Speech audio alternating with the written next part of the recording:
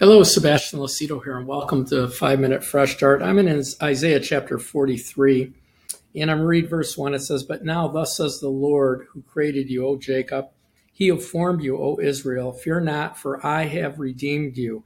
And I want you to see and note that as we read, it's first person. It's like Isaiah is taking a dictation from God. He's saying, I have redeemed you, right? I have called you by your name. In other words, I have a personal relationship with you. Verse 2, "When you pass through the waters, I will be with you. Through the rivers, they shall not overflow you. When you walk through the fire, you shall not be burned, nor shall the flame scorch you. For I am the Lord your God, the Holy One of Israel, your Savior. I gave you Egypt for ransom, Ethiopia and Sheba in your place, since you are precious in my sight," right? Precious in my sight. "You have been honored. I have loved you. Therefore, I have given you men for you and people for your life. Fear not, I am with you. I will bring your descendants from as far as the east and gather them from the west." Amen. And so here it is, very, very, very powerful scriptures. Just let me teach around. The main subject I want to get to is going through the water and the fire. But just understand that in the New Testament, we have even greater privileges and a greater position. We're sons and daughters of God. So here he says, I gave you, I loved you, I did this, I did that.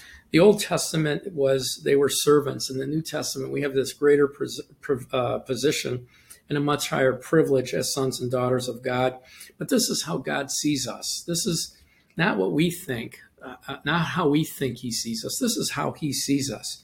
He said, I have a relationship with you, and I'm precious in you're precious in my sight. I love you. I gave you countries. I displaced people from their nations and I gave you their land. And he said, I delivered you. But when we get to the water and the fire, when we look at the scripture, and it says, when you pass through the water, I will be with you. Through the rivers, they shall not overflow you. When you walk through the fire, you shall not be burned, nor shall the flame scorch you. For I am the Lord your God, the Holy One, your Savior. And so when I look at this, the first thing that is striking to me is that we will go through difficult times, very scary times, overwhelming times that'll make us reliant on God. The other thing is he doesn't just deliver us, although we'd love to have that deliverance. He doesn't just deliver us from it to make it go away. There's a biblical value in us going through the water and the fire, going through scary times, difficult times, overwhelming times. God promises to be with us in it as we go through it, and that it would not have long-term effects, that we would be delivered from it. But we're still going to go through it. We're still going to be in it. We're still going to experience it. And here's the thing. We become vulnerable in those places.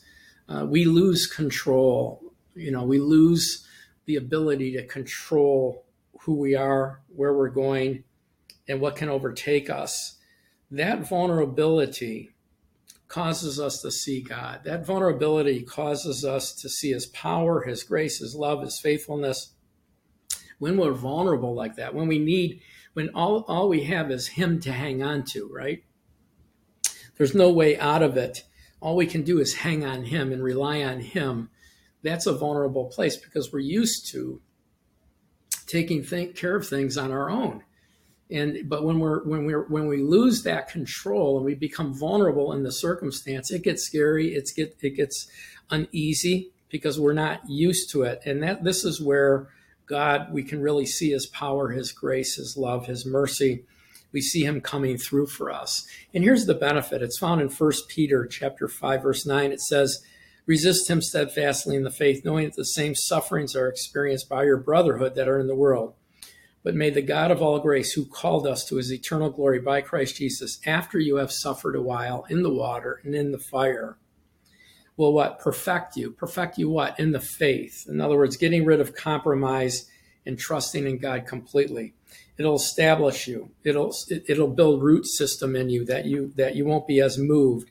It'll strengthen you to stand. It'll settle you so you're not moved by other storms. So it's in these circumstances that's produced inside of us, so that we now think different and act different because we can see God clearly. We can see he exists, and we can see that he's with us. So God bless you.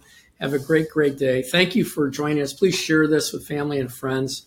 Please consider becoming a partner with us. On our website, we have free workbooks and DVDs. You can download them. You can have them for free. All you have to do is pay for shipping. You go to our website and download all of that material. It's all free. It's all paid for by our partners. And then certainly if you have questions or need any prayer for yourself, your family, or anyone else, please don't hesitate to email me. God bless you and have a great, great day. Thanks for watching.